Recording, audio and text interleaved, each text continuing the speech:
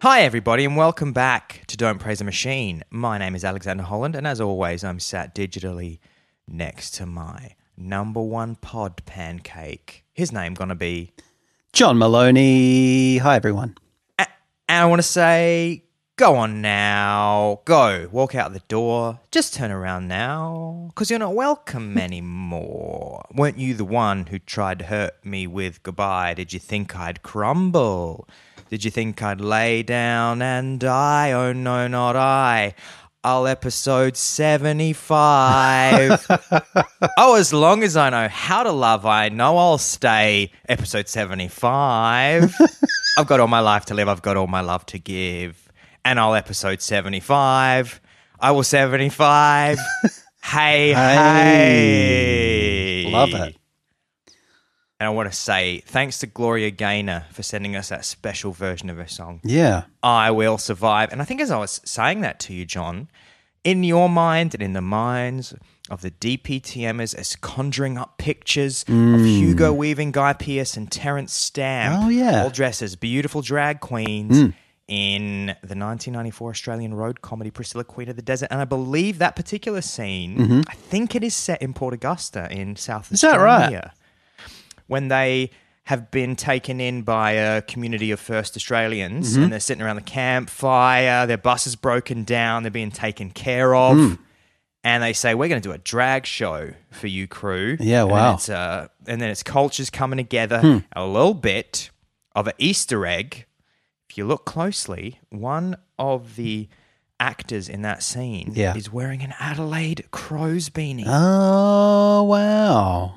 That's cool. I never knew that. I've never watched that. I've never watched any Australian films except for the Crocodile Dundee movies. Wait. You haven't seen Priscilla, Queen of the Desert? No, I haven't. Oh my God. ashamed. I am shocked. I know it's an obvious omission from my list of... I had a bit of a period in lockdown where I was trying to catch up on the Australian film canon because there was a period where there was a lot of Australian movies coming out, particularly in the sort of 80s and 90s, and that was one of them, but I didn't get to it. Man, it's really good. Priscilla's like an absolute killer film. There you go. Might check it out after this. Have you seen Muriel's Wedding? Yes, I have, and that was also great. Okay. Strictly Ballroom? I've seen Strictly Ballroom. Okay. Seen Shine. Okay. Mad Max. Crocodile Dundee? I don't know if I've actually sat through the whole thing. It's pretty awful. Yeah, it's one of those things that's somehow slipped off my radar.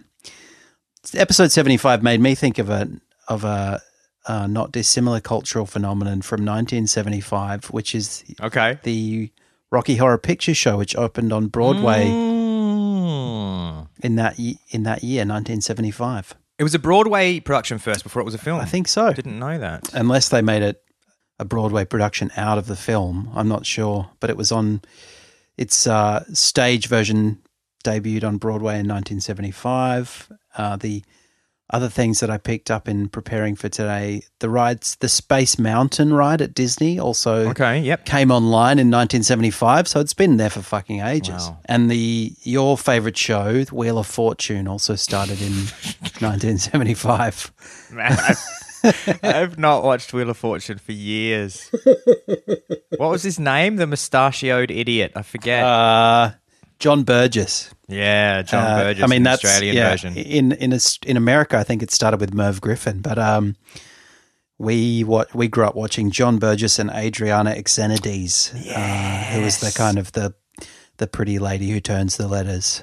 Yeah, beautiful. And I want to let everybody know that you had a very special experience this week, and that is that you made a brand new friend called Linda who messaged you on WhatsApp. She was looking for a location for a bakery. Why do you let everybody know about your brand new friend Linda? That's a very good idea. Okay, so this wasn't on the docket. Yeah, it wasn't on my docket. I missed a trick.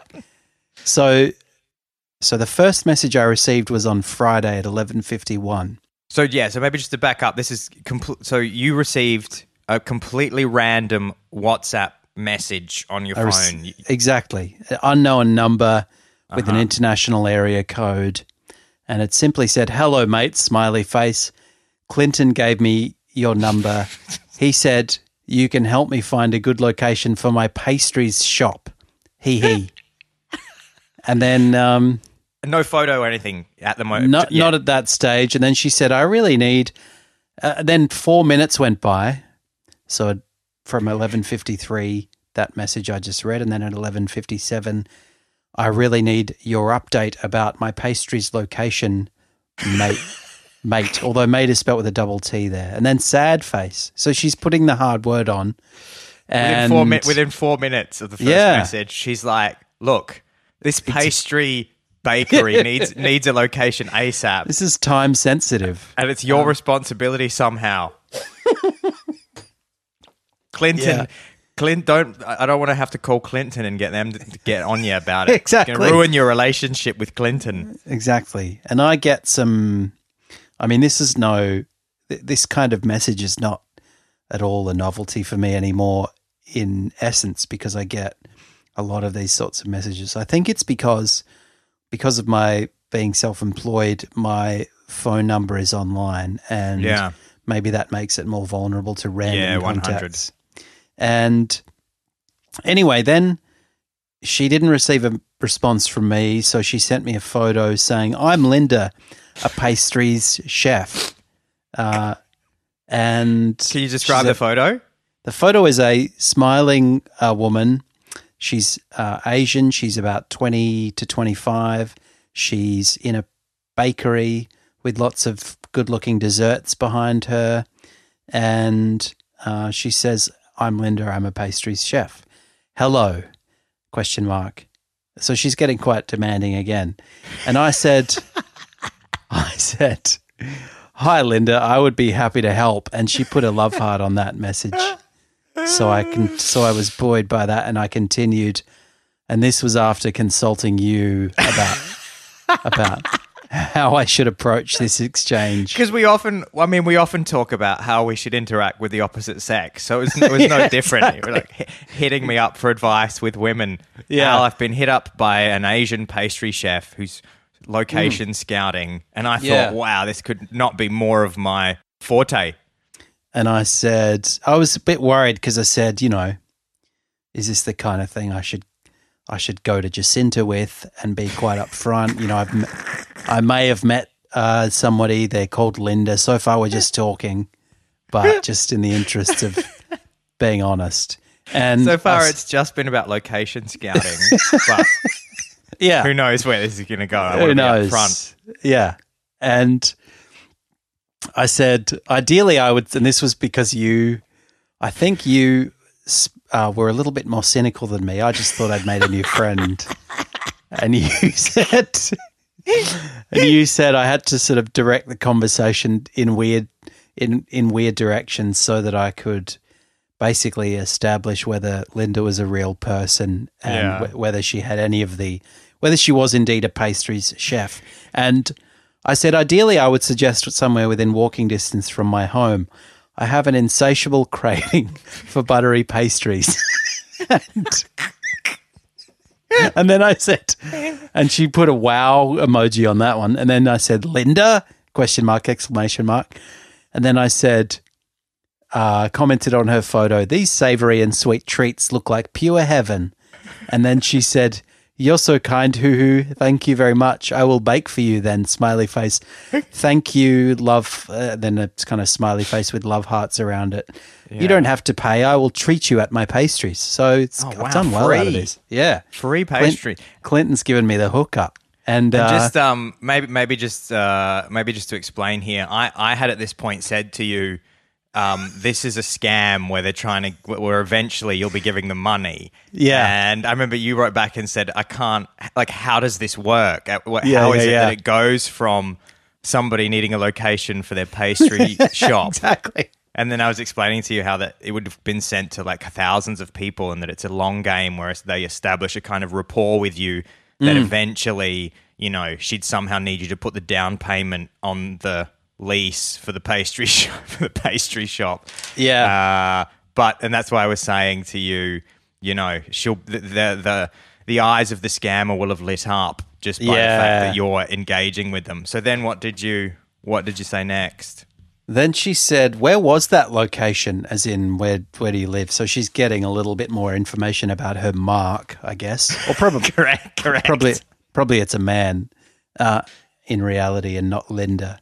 And then I said, are you at the bakery right now? And I said that because you had instructed me to get some images, to demand very bespoke images, so that if she was stealing the image of the character that she was pretending to be and the bakery, then you were saying, why don't you ask her for a picture of herself with a croissant on her head, and if she can't supply that, because that's not going to be. I said to you, I said to her, you should bait her by saying, I would love it if you were I'd love it if you're in the pastry shop right now, like that, and then get her to say no, I am, and then say, okay, great, then put a croissant on your head and take a photograph and send it to me right now with a copy of today's newspaper in the foreground, and then I said, are you at the bakery right now? Yup.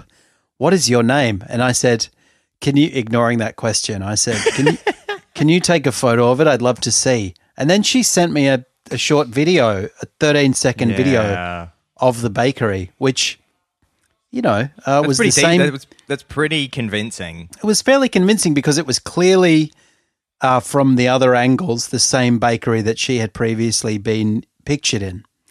And she said, I want to invite you. Can we be friends? And I said, sure. And she said, I'm Linda, 29 years old, and I'm from Kowloon in Hong Kong. How about you, my friend? You there? And I said, I'm Kane. I'm from Sydney and I'm 38. And because I didn't want to, I sent a message to you saying, is it okay if I give her my details? and you were like, I feel like I'm dealing with my parents. Like, just get off, just get away from the phone. I'll handle it.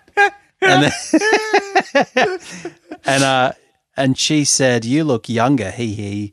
By the way, do you have a girlfriend? So I was like, I see where this is going.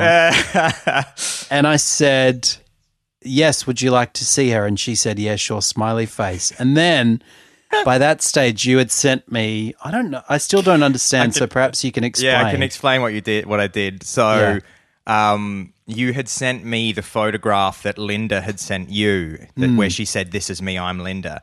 And I just took that photo and Google image searched it straight away. So I put it into Google image search, and the first result was an Instagram account of a real pastry chef who has about 4,000 followers, so not a lot. And then I just clicked the Instagram account, and sure enough, it was somebody with a completely different name. I think it was like Yvonne. And then there was tons of content on this person's Instagram page, including the video that you'd been sent of the pastry shop. Yeah. And so then I just sent you the link to the real Instagram account, and I said, I'm very sorry to have brought this to your attention, John. Ruined your new friendship. And so then you had the account of the real person. Yeah. And I still thought, well, look, maybe I'm dealing with somebody who's just a bit sheepish about their appearance, and they've used Yvette's or Yvonne's imagery. Yeah. So I said, would you like to see her? Would you like to see my girlfriend? And she said, yeah, sure. And then I sent her a photo of this person whose images she was claiming to be. She was claiming to be with holding a pie. And then she sent 2 laughing emojis. Yeah. And said, is that me? And I said, I don't know, is it? And then nothing else since then, sadly. It went cold. Obviously, the person on the other side thought, I've been had. The hunter has become the hunted. So they gave up. But I wish I'd spoken to you about the previous interactions that I'd had, because I realized that a lot of other unsolicited WhatsApp exchanges that had been started by people I hadn't done the Google image search, and I have given away quite a bit of my own money now. So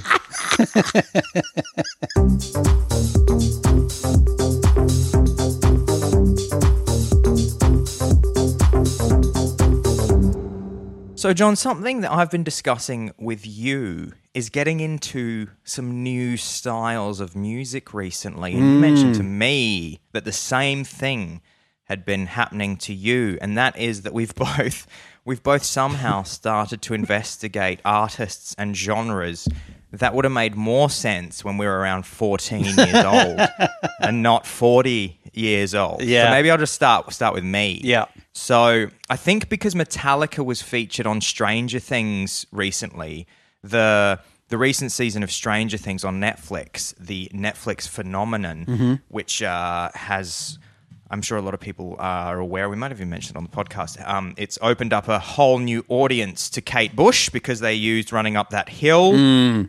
And that made her another couple of mil. Yeah. And another song that they used from the 80s was Metallica's Master of Puppets from right. the 1986 album of the same name. And so Okay. because of that, all the kids thought, what is this great song that goes, Master, Master? And the kids said, I'm going to go find out what that song is. And so a lot of kids have been getting into Metallica, which means Metallica was popping up in all the... Yeah, so Metallica started popping up in all the algorithms. And I think I must have seen a little Metallica video, maybe was suggested to me on YouTube. And then I thought, I wonder what Master of Puppets sounds like live now. Because I'm always interested in what older bands, particularly bands that are 30 years old, plus bands have been together for 30 plus years. Yeah. So I put in Metallica Master of Puppets live. Yeah. I think it's from 2019. Okay. I think Wow. it's in the Quite UK. recent. Yeah. It's just killer. Like Really? it's just an amazing performance of people that have been at the game. I mean, you know, talk about your 10,000 hours. Yeah. You got little Lars just slapping away in the back there. Yeah. And you got James up the front. Yeah, it was just an amazing thing to watch. The big Hetmeister. het. Yeah. The big Hetmeister. And so then I just started looking up like Metallica stuff. Yeah. And so I thought, I'll just get really into metal at 40 instead of... I had no interest in it when I was a kid. When all the other metal kids at school were getting into it. You're just doing that at the age where a lot of the metalheads are kind of aging out and getting into softer music. Yes. Somehow my rage is growing. I was a very content youth. Now you're like, yeah, the system is fucked. I've done it all in reverse, where I was going on dates and chatting with girls when I was young, and now I'm just becoming an incel metalhead at 40. I've got my trench coat on. And then Metallica led me on to Megadeth, which was started by Dave Mustaine, who was originally one of the founding... he was one of the members of Metallica and then got fired for a drug and alcohol problem. He doesn't feature on any Metallica recordings. But then he started Megadeth. So I started looking into Megadeth. Yeah. Was like getting really into a song called Symphony of Destruction by Megadeth. Wow. My main man, Rick Beato, who does these videos on YouTube where he does it's got a series called What Makes This Song Great. He did Symphony of Destruction by Megadeth. And then another YouTube video was just explaining why Dream Theater, another great metal band, why they're so good. So I started getting really into them. Yeah, so I'm loving metal because I love the production. I love the tight production. I'm absolutely obsessed with the time signatures that just bend my brain because I cannot follow. You see that, you know, the drummer just switches and the guitarist switches and they all know where one another's going. Yeah. And I just go, it's so different to pop music, the 4/4. Yeah, it's all over yeah. the place and everybody knows somehow. Yeah. And that's why I've been loving metal. Now, John, what have you been loving? Shout out to Ben Kervil. Ben Kervil, absolutely. Don't praise it, Ben Kervil. He'd love this sort of stuff. This entire segment is for you, Ben. I'm just going to do a little bit of... I'm going to do the intro from Symphony of Destruction by Megadeth. This is my Dave Mustaine. I'm going to go, you take a mortal man and put him in control. There you go. That's for you, Ben. That's great. Yeah, I've been having a kind of parallel awakening to music that I was quite dismissive of when I was younger. I just kind of was not engaged with it all in any event. But I was on Instagram and there was a meme that was going around. There's a lot of accounts that do sort of send ups of Breaking Bad, and they just sort of put Walter White in various absurd contexts and so on. Anyway, one of these memes had the backing track, and it was the song "Dead Wrong" by Biggie, and it was a version that I think was produced posthumously and featured Eminem on the track. Right. And then I started listening to Biggie in the shower on my morning musical hour. When I'm having a shave and washing my pits, I thought that'd be nice if I could accompany that with a bit of Notorious B.I.G. So I popped it on, and I've been loving it the last couple of weeks. Wow. Golden era hip hop. You just decided to get into. Yeah, which again, like at 40. I was kind of into Snoop when I was younger. Yeah, you've always been like a little bit hip hop curious, but you never wanted to go right in. Yeah, for some reason Biggie never really came across my desk, as it were, and I have been really enjoying it. Except that, as with a lot of other hip hop from that era, once you get to know the lyrics, you think, wow, this really is quite appalling. And we can't, there's a lot of graphic depictions of violence towards marginalized groups of people in this track. And it's a shame because I really love the sound of it, but it'd be nice if it could be sanitized a little bit. But yeah, it's an interesting reawakening of my musical, the kind of exploratory musical period. You sort of think, well, I'm on the verge of 40 now, so I guess my taste is my taste. But maybe I'll just add golden era hip hop to that repertoire. Maybe you'll start wearing a massive clock around your neck. Exactly. Just start wearing real baggy clothes and and starter caps with the sticker left on. Yeah. And you were telling me that which I'm now quite keen to see, you had watched a good documentary about Biggie. Who had obviously a tragic end. He was only 24, I think, when he died, when he was shot as part of the East Coast hip hop rivalry. But I'm quite keen to belatedly get into the kind of golden era hip hop culture and rivalries and some of the narratives from that time. I'm not sure how that knowledge will serve me really, but you should just pick a coast that you're really into, and then you just say nah. Like I remember in that film, was it called Human Traffic? Is that what it was called? Yeah. I think and the late 90s, I think, sort of rave film Human Traffic, and there's a scene with a hip hop head in a record store. Mm-hmm. And he says, "Nah, man, fuck the West Coast. I'm only about that East Coast shit." You should just be like that. You should just be, fuck the West Coast, man. It's fucking East Coast hip hop forever. People going, I don't think they do that anymore. I don't think anyone gives a shit anymore. I think that's just lots of different hip hop now. I'm pretty sure Snoop spends most of his time in New York now. Or I'll go to the record store and inquire about some new hip hop. And then ask questions that are very dated, like, so Trippie Redd, is he East or West Coast? I saw, speaking of Snoop, I saw this week on social media, he was interviewed and somebody just asked him right up. They were talking about the fact that something we've mentioned on the podcast, I'm sure, but also we've discussed at length, is the fact that Snoop will... It appears that he will appear in or on anything for the right amount of money. Yeah. Because there was a Snoop verse on Jessica Mauboy who lost Australian Idol many years ago. Yeah. There was a track. She had a track that came out with Snoop on it. And Snoop was on it. Wow. And then And then you've got a food delivery service in Australia. What's it called? Menulog? Menulog, yeah. Yeah. And Snoop was in the... Yeah, go on. He did a little rap for it and everything. Yeah. Which was pretty cringy, I got to tell you. But probably added a lot of value to the Menulog brand because they were competing with Uber Eats. So... How much do you reckon, what do you reckon a Snoop feature costs? What do you reckon Jessica Malboy paid him? I'll just tell you.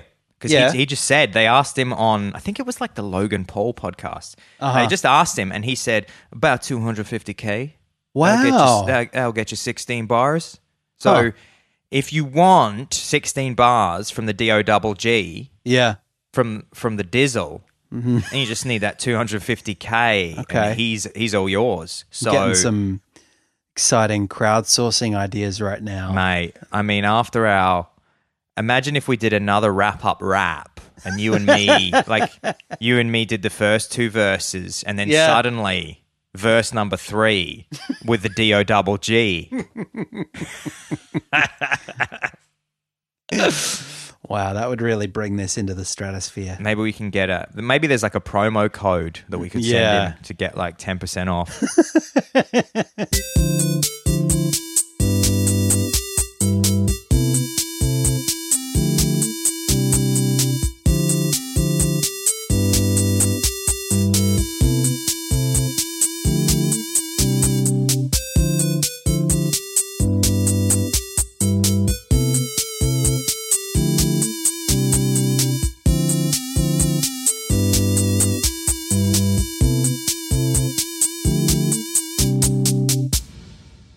So I was doing some research which was inspired by an article I read in the New York Times which dealt with the topic of dating on the metaverse. And it's an interesting phenomenon. I've talked obviously about a number of permutations of online related romance. I'm sure that we've had conversations about dating apps. I'm sure we've had conversations about virtual companions and chatbots and so on.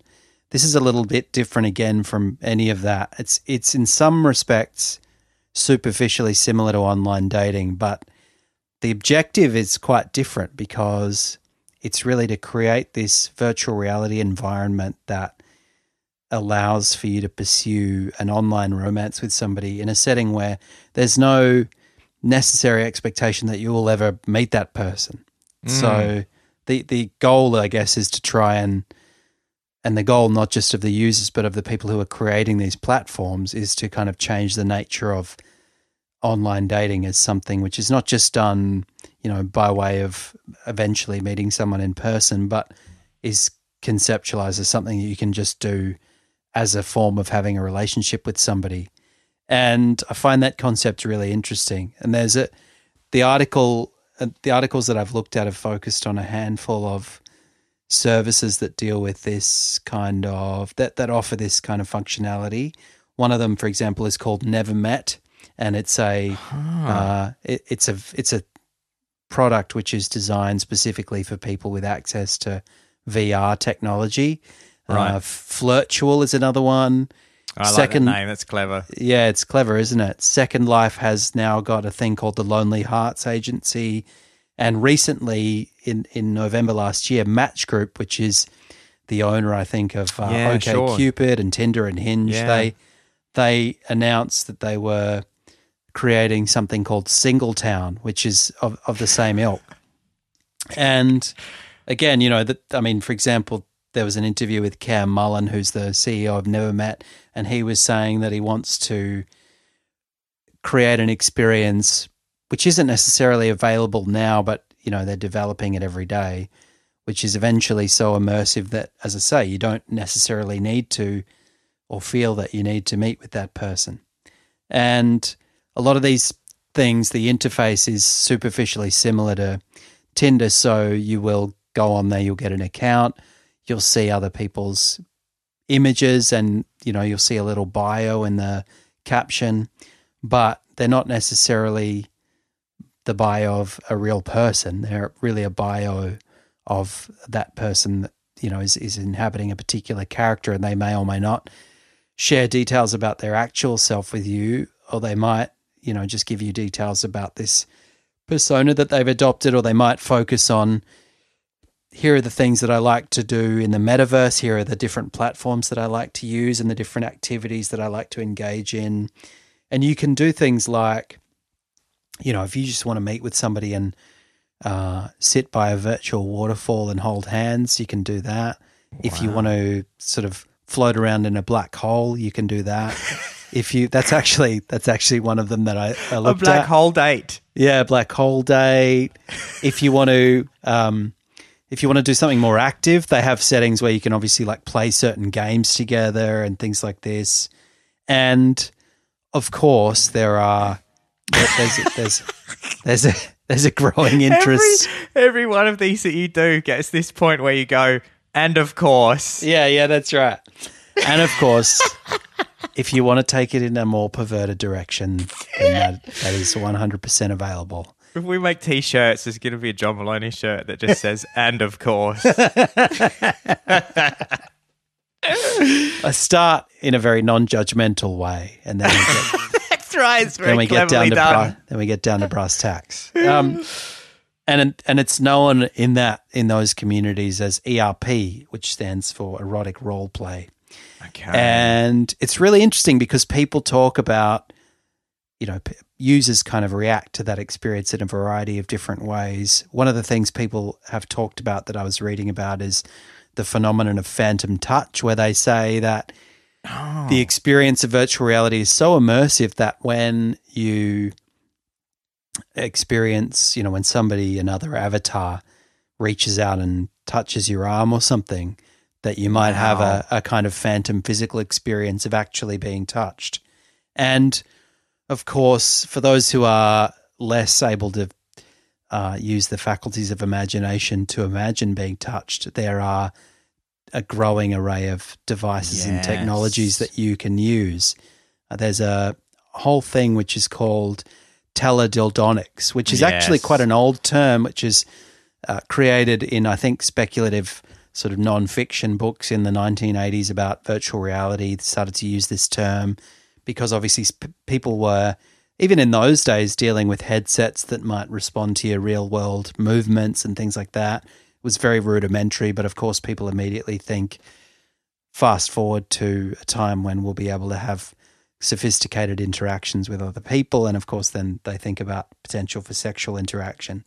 And so teledildonics can be anything from like vests or gloves or adult toys, and they're often Bluetooth controlled, and they have this kind of haptic capability where they'll exert pressure or deliver a low-level electric stimulation, and it corresponds to what somebody's avatar is doing. And there's also the flip side of that. There's devices which you can wear, which I guess provide a finer level of correspondence to your physical movements. So there's a place called Control Labs, and Control is CTRL, like on a keyboard. And they've produced these things that essentially act as a kind of skin over your arm, and they're very responsive to your muscular movements. So, even if you extend your index finger a little bit, it'll be picked up in your avatar. So if you want to use that to touch someone in a loving way, then that would be then that would be something you could do, and then they would have the sort of teledildonic technology to feel that in a very specific way as well. And all of this is kind of a little bit further along than I expected it to be, because the reason I was interested in it was partly because I was, sort of, it's one of those things that I think we all thought about when virtual reality technology first started to appear in the 90s. It's the first thing you think about when virtual reality started. Exactly, especially if virtual reality comes about during your adolescence. It was something I thought about. And then you watch movies like Lawnmower Man, which had kind of VR-based sex scenes, and now we're finally starting to get to the point where that technology can be credibly implemented. So there's that, and there's all this kind of there's all these products that I was looking up online, which were quite fascinating. Like there's a place called Kiro, Kiiro, that produces this stuff that allows you to synchronize your sensations with your partner. And all this stuff. And there's a guy called Kyle McCullough who's got a blog called Meta Fetish, which recently I think wrapped up during COVID, but it was run for a number of years, and it was just about teledildonics, and he was kind of on the forefront of that and experimenting with different stuff. So that I thought was really interesting. And then I was reading about, I basically have spent, went into a deep hole, and then was reading about what they call BCI technology, or brain computer interface technology, which is something that a lot of these companies are starting to experiment with, and something that like Zuckerberg and Musk have started to invest heavily in as well, because obviously they see its potential. Neuralink. Exactly.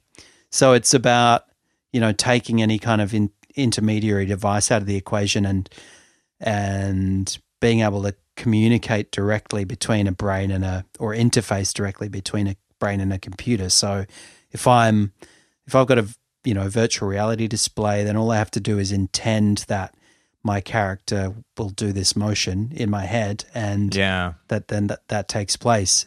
Yeah, the movie Avatar seems quite popular in this kind of tech fetish world as well. I know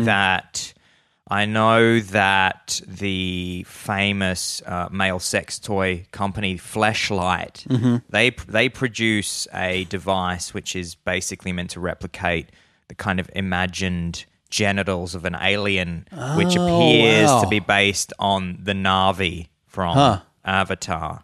Far out. Imagine the meeting where that was first discussed. Yeah.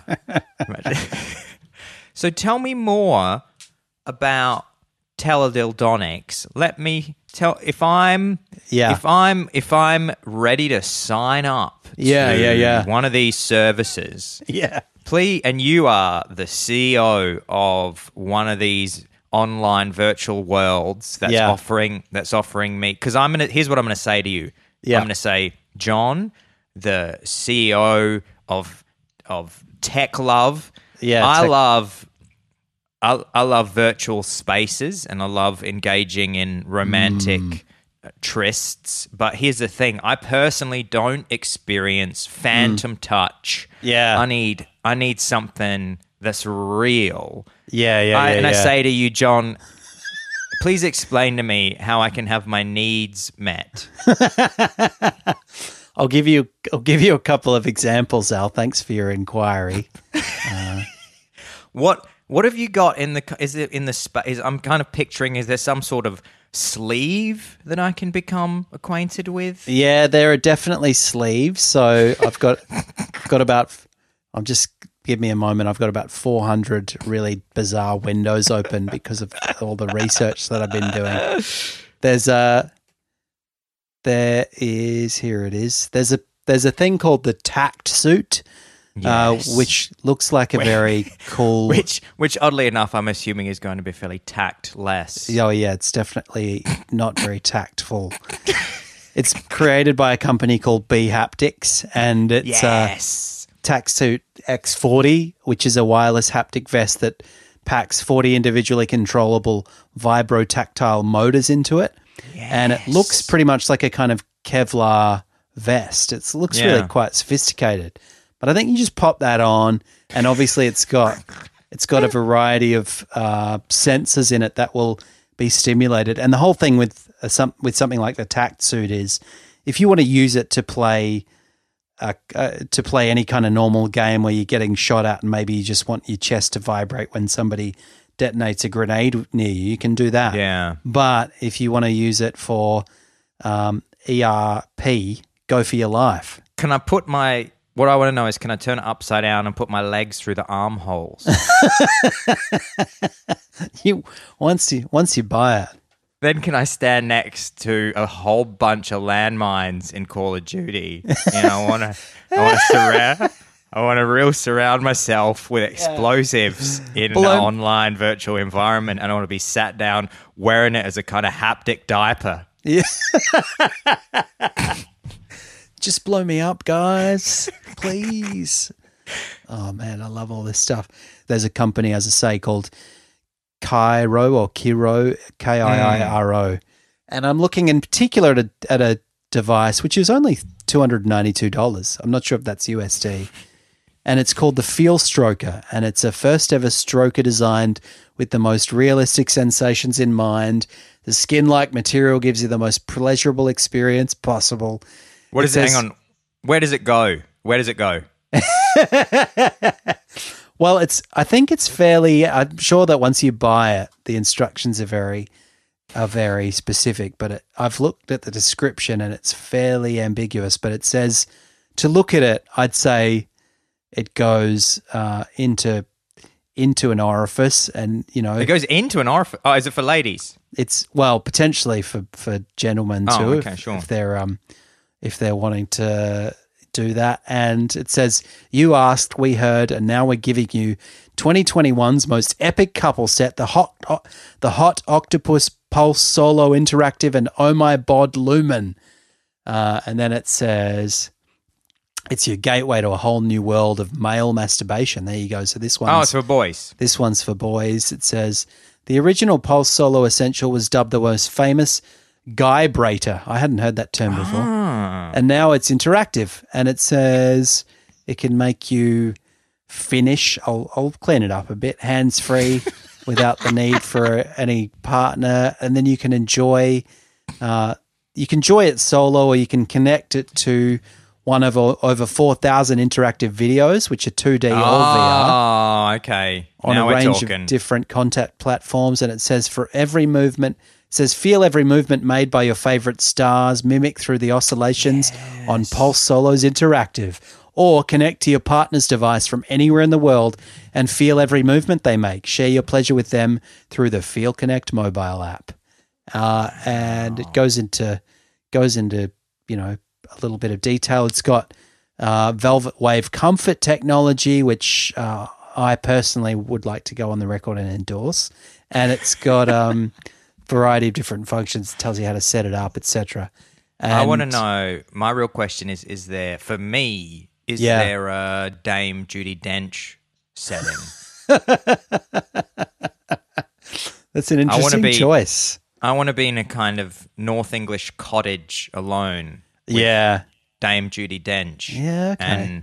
And it starts. I've been walking with her through the fields, and it starts, and we're just friends. It starts real bucketing down with rain, and no, we have to go inside to the warm fire. Sounds like you fell asleep watching Skyfall and had an erotic dream.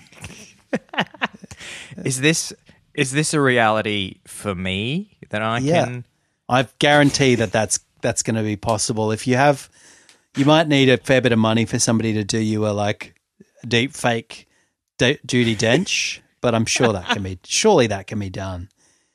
Then the guy, I quite liked this farewell post by the guy who runs the Meta Fetish blog, who became an expert in teledildonics. Yeah. Or what he calls sex tech. And he says, I will probably never not be the, quote, butt plug guy, but really I don't nearly have the same interest in sex toys and sex tech that most consumers and manufacturers do. This doesn't mean I'm going to stop working with sex tech, but rather that I need to take it more in my own direction than I have in the past. Developing Butt Plug has been a great first step for this, and I look forward to continuing my work there, as well as possibly striking out on new adventures, maybe not related to sex tech or even tech at all. So he's a real polymath. Look for him in politics next. Yeah, exactly. He's tech savvy. I can see him running maybe as the notional VP to somebody like Andrew Yang, and maybe that's universal basic income and butt pluggery is the new platform for the Yang Gang.